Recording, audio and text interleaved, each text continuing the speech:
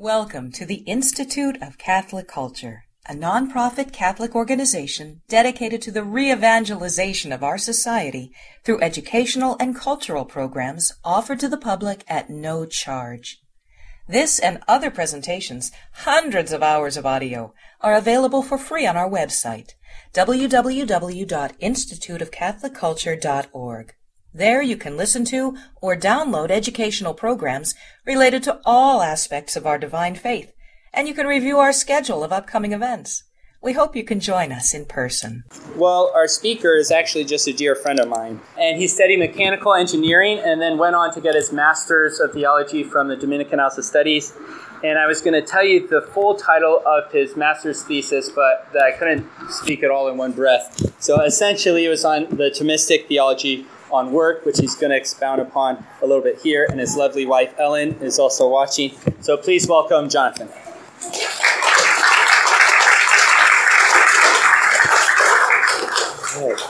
Thank you, Andy, for that kind introduction, and also thank you to Angela and Teresa, who organized all of this and figured out all the logistics. So that's wonderful. And thank you to you all for coming out and seeing our farm and learning about what we do. And I hope it's been a fun morning so far, and that I can offer one or two pieces of insightful information that maybe you can take home with you. So there's kind of two questions here that I want to try to answer in some way. The first one being, why as Catholics should we care about farming? And then the second one is, assuming we do care about it, what would it look like to approach farming from a Catholic perspective? Kind of how can our Catholic faith inform how we think about and approach farming? So those are kind of the two guiding questions that I hope to answer in some way, at least. So I think that first one, why should we care about farming as Catholics?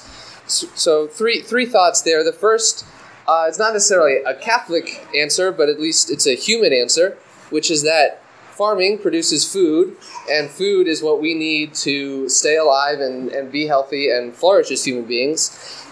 So I think we should, give at least some consideration as to where our food is coming from.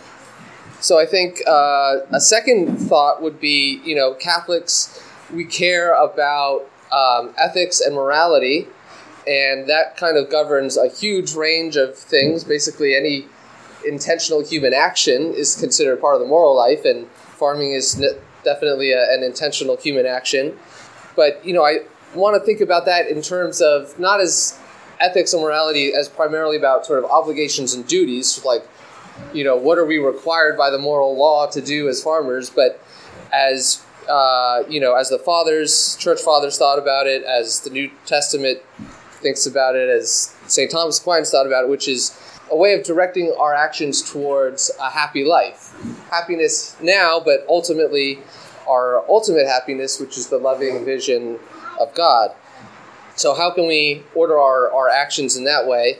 And how can we think about farming from that kind of perspective? But if that's a little too bit abstract, we can zoom in a little bit and think about then, how can we think about farming from a Catholic perspective, what our faith teaches about the human person, about the rest of creation, and about society. Then the rest of my talk is going to kind of shift to our second question then. Okay, so if I've maybe convinced you that we should care about farming, what would a Catholic vision of that look like? And so I'll focus on the farmer, so kind of a Catholic anthropological vision, the rest of creation, so our farm, and then society, those whom we serve. So on the first point, the farmer, it's fundamental to Catholic anthropology that we are a unified being. We are embodied persons. Our body is not accidental to who we are. It's essential to who we are. Of course, it's not the only part about us. We also have, an immaterial soul, which is perfectly unified and united and organizes our body. And so, whatever I think is my whole person thinking, and whatever I do, if I hammer something, it's my whole person is engaged in that. There's not this duality between my physicalness and my intellectual life. And I think one of the beautiful things about, John Paul II's theology of the body, which, often gets talked about in the context of sort of intimate relations, but it's a much bigger picture. It's theology of the whole body and what that means. And I think one of the big, beautiful truths that he expresses well there is that we express the truth through our body. So it's not just the ideas we communicate through our words, but our physical actions are also there to communicate truth. So I'll come back to that as well in a little bit. So we see even in the first chapter of Genesis that Revelation tells us that we're made for using our bodies to work, right? Be fruitful and multiply and fill the earth and subdue it and have dominion over the fish of the sea and over the birds of the air and over every living thing that moves upon the earth. So if Genesis is kind of the gold mine of the Old Testament's anthropology, right in the beginning we see that we are made for work. And then there's this wonderful quote from Aquinas where he says, "It's plain from the very disposition of the body that man has a natural order to manual labor, for which reason it is said in Job that man is born for labor as a bird is born to fly." So there's something about our bodies that is naturally inclined to doing work. And I think, we can experience that too, that when we accomplish some sort of physical task, it's very rewarding. So I think that's, important to think about in terms of our work, and sort of farming definitely engages the body. But, we're also intellectual and volitional beings. We have intellect and will. So it's important that our work engage those aspects of us, that we're not just sort of repeating the same physical tasks over and over, day in, day out, which would not be engaging of the whole person. But, farming is a very mind-engaging activity, because if you're going to do it well, you are constantly observing the things around you and seeing if the actions you're taking are having a positive effect or a negative effect on those things. So it very much engages the mind. And of course, again, there's not this duality, so our intellectual activity isn't separated either from our body. We learn through all of our senses, so there's a lot to be learned from just using our hands to work on things. So it's very engaging, and of course there's also lots of decisions that have to be made around the farm if it's going to be successful from a farming standpoint and from a business standpoint. So it's very engaging of the will as well. I think farming is something we should care about from a human perspective, just because it's a very rewarding and satisfying approach to work.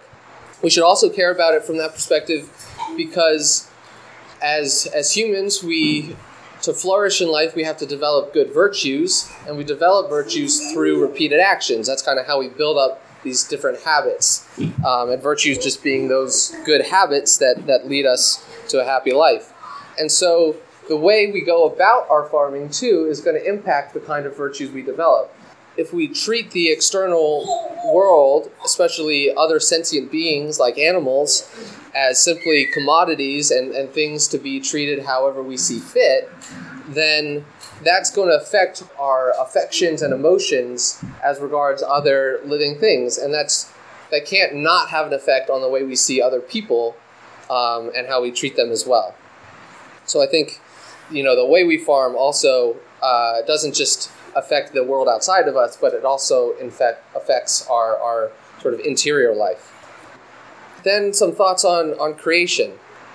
I really love Aquinas' Trinitarian theology and the sort of the depth and the beauty of it. And there's some aspects of that I think are connected to farming. So just to touch on a few primer points, I guess, it's fundamental to our faith that, right, the Trinity is one and three, and that the persons are distinguished from each other by their relations. So the Son is only not the Father because he's the Son, not because he has anything different than the Father or the Father has anything different than him, but simply it's the relationship of Father to Son that distinguishes the persons, and the same with the Holy Spirit.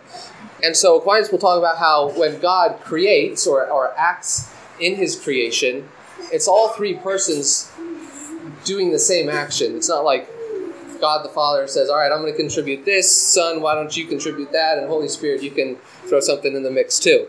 No, it's all three persons acting as one.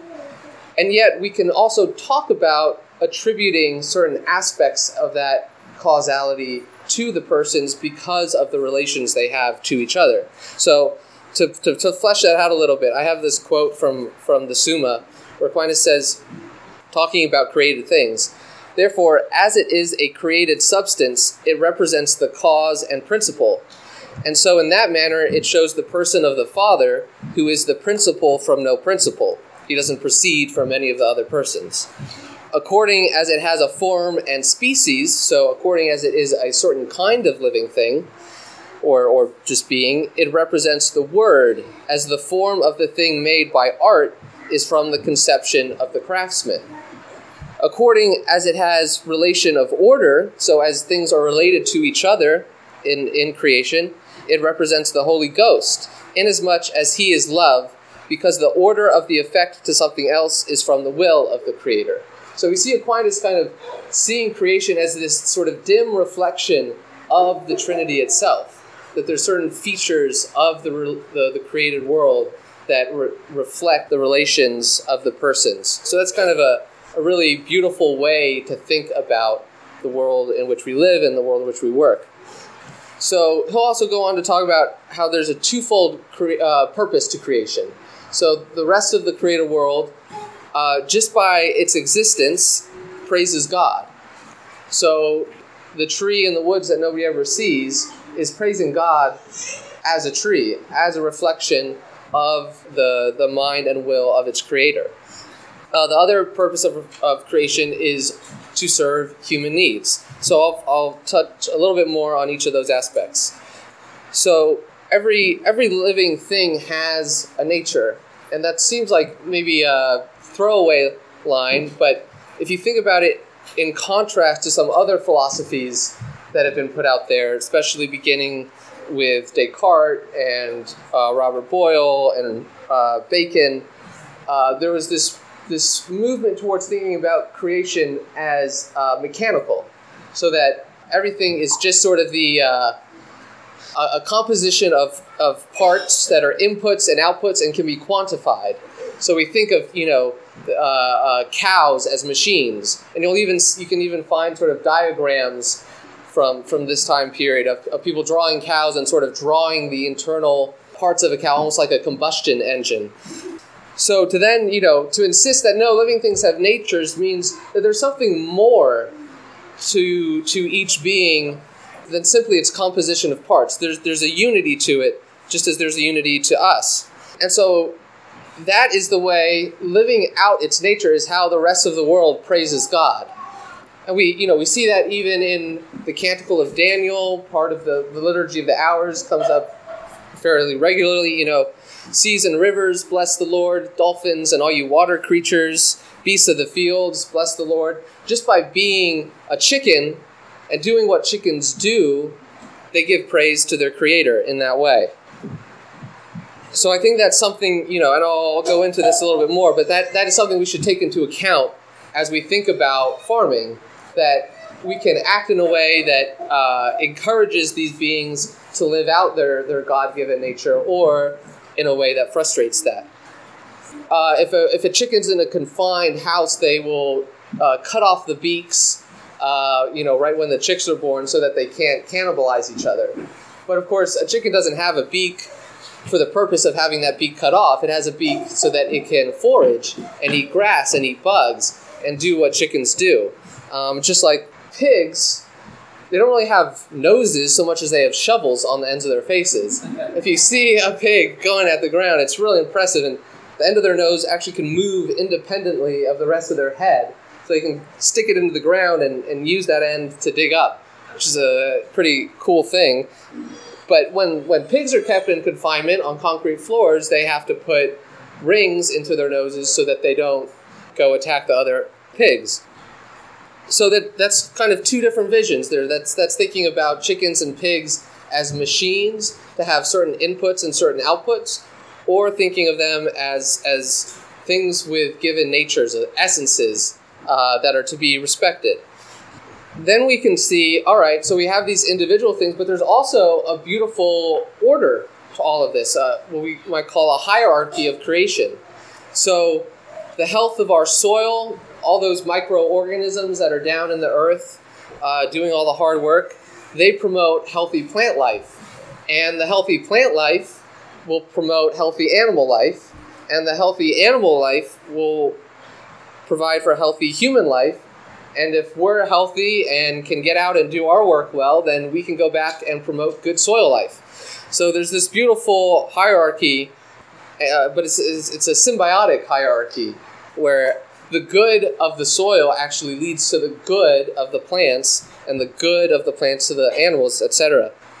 So I think that's a really helpful way for us to think about how we use creation. Because yes, when the cattle are grazing in the pasture, they're ripping out grass and chewing that and digesting it. And so, they're essentially damaging the plant in order to consume it.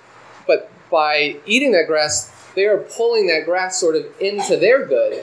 And the pasture can participate in a higher good. And so likewise, when we have to slaughter our chickens, yes, we are killing that chicken.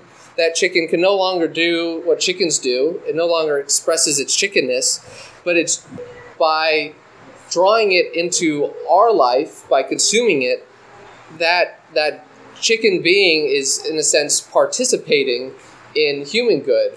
And actually, then when we give praise to God, in a sense, that chicken's praise is then, when it was just a chicken, is now drawn, in a sense, into the more perfect praise of the Creator. I think that's like a helpful way to think about the relationship between other living things and human beings. So, yes, we do have to kill animals to eat them, but it's not done in a way that sort of totally destroys their participation in the praise of God. So then, when we think about this order of creation and this hierarchy, I think it connects very well with the church's overall vision of ethics. What I mean is that the way we approach our animals by observing very carefully what leads to their flourishing and what doesn't is essentially the same approach to sort of human natural law that the church teaches. For example, Aquinas will talk about how part of the reason that relations outside of marriage is a moral evil is because it doesn't promote the then caring and raising and educating of the child that could be conceived. So he's not just focusing on the act itself, but also its bigger picture. So we can also see what activities the animals do that lead to their overall flourishing. So cattle thrive off of eating grass. They are healthy and can reproduce and are comfortable and happy. They will also eat grain if you give it to them. It's very sweet to their palate, but we can observe when we feed cattle grain that it leads to all sorts of health issues for cattle. So that same kind of approach to seeing what is good for human beings and the human natural law, I think, is the same way we can think about animals. And so I think there's sort of a great coherency to the way that the church thinks about ethics in that. Finally, onto the third part. That was the creation, or the farm part. Then on to the community. So, farming when done well should promote particular human goods and the common good. The most obvious particular human good would be human health. Food is what we need to be healthy, and food can be raised in a way that promotes our health or doesn't.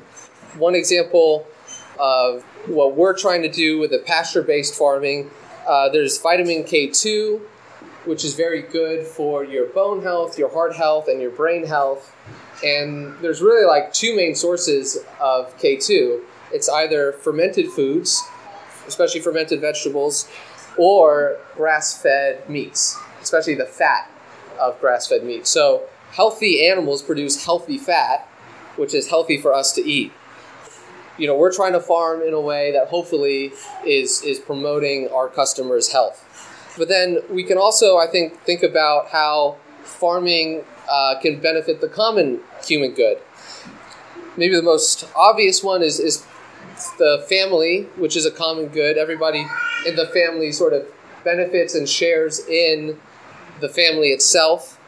And so farming allows families to work together, spend more time together. But of course, we have to, approach farming in a certain way for that to happen, because if you are mostly just using combines and working around manure lagoons, it's very dangerous work and not work that you want your children to be involved with. But if you kind of bring farming down to a little bit more of a human scale, there are all sorts of tasks that kids of all ages can participate in and work alongside their parents. It also, I think, can form more widespread community bonds. So we process chickens here once a week. We couldn't do it just by ourselves, so we have a crew of about 15 high school and community college local students here who come out once a week and help us process. And there have been, just friendships that have grown out of that. So I think farming in a way that actually requires extra hands is a good way to bring people in your community together and work towards a common goal, which is a great way to sort of build those bonds of friendship. And I think it also is helpful in that it reveals that we are interdependent with one another, which sometimes can be obscured with a sort of very globalized, hidden chain of distribution, where we don't know maybe even what country our food is coming from. We're still dependent on those farmers in Brazil, but we don't really see that when we go to the store. So I think farming can be done in a way that helps us recognize and acknowledge our human codependence. And then finally, I think it also contributes or can contribute to the common good of beauty. I think there's a lot of ways in which beautiful spaces have not been a focus in the last century, in architecture, in music. There hasn't been a big focus on beauty, maybe more on sort of a utility of things. But I think utility, productivity, and beauty don't have to be in competition with one another. I think there's a productivity and an efficiency to the created order that is also beautiful. And so we can create beautiful spaces while still trying to be efficient and productive and contribute to our material needs. And so by farming in a way that creates beautiful landscapes and having those farms open to anybody who wants to come and enjoy nature, in contrast to, a lot of big factory farms, you're not allowed to go in. There's a lot of risk associated with that. They just want to keep people out. So it's kind of a dividing and closing off versus encouraging people in to share in God's creation. And so I think in all of those ways, how farming can contribute to particular human goods and the common goods, that kind of brings us back to our first topic, the farmer, because, as satisfying as good work is, not just farming, but any good work, that's not where we derive our ultimate happiness and satisfaction, but that comes, through loving God and loving our fellow man. So if our work, can contribute to other people's health, well-being, and happiness, then our work can be an opportunity to express our charity for our neighbor, and that's ultimately the most rewarding thing to do in life. Just a couple takeaways, since it would be unrealistic to think that everybody's going to leave here today and go buy a farm. What might be some ideas that could be incorporated into your own life, kind of where you are right now? So one would be to just support the kinds of farms and the kinds of other businesses that promote a vision and understanding of the world that is the kind of world that you want to live in. Another idea might just be to work with things that aren't just human products. So that can be going out and planting a vegetable garden or fruit trees or berries and working with those things and trying to understand them and figuring out why it didn't work the first time you did it, which is usually how it goes. Or it could be, building things out of wood, which every species of wood has its own particular natures, and it are suitable for some applications and not for others. And so kind of building things out of wood is also a way to sort of be drawn into understanding the world outside of ourselves. Also be just, teaching children and grandchildren about where food comes from and how it's raised, and encouraging them to explore manual crafts and trades, which are not sort of always highest on people's priority list of where they'd like to see their kids end up. But there's a great satisfaction that can come from those trades. And the other plus is that they can't be exported. So your plumber has to live near you if he's going to fix your pipes when they bust. So good job, security. But anyway, those are just some thoughts. And now happy to open the floor to questions. And maybe if Jesse wants to come up too, and you can shoot all the hard questions his way. But thank you.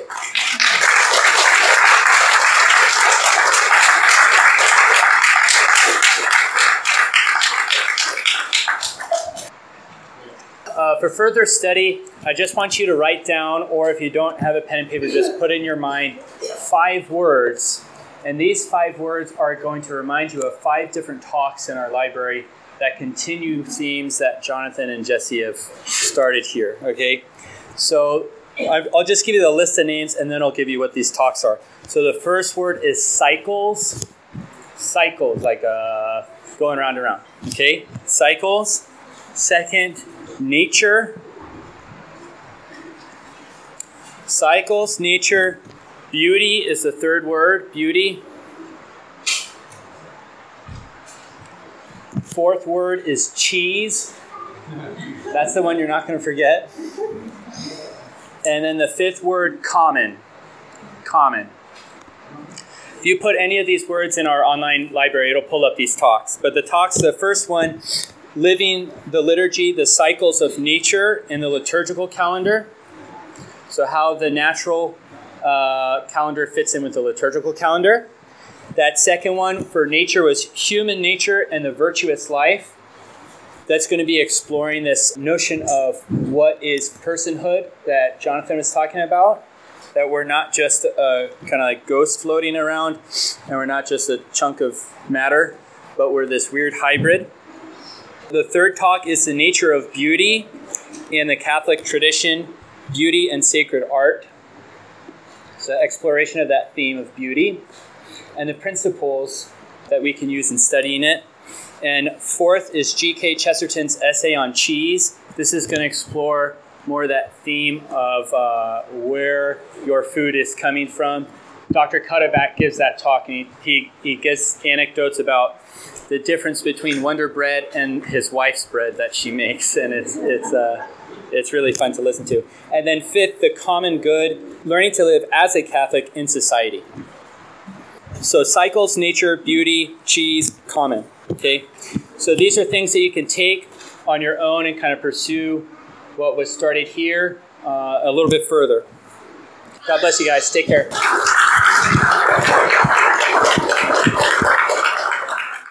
We hope you enjoyed this presentation from the Institute of Catholic Culture. If you'd like to learn more about the mission of the Institute and how you may become a part of this important work, please visit our website at www.instituteofcatholicculture.org or call us at 540-635-7155. And may the glory of Christ Church be ever more manifest upon the earth. St. John the Evangelist, pray for us.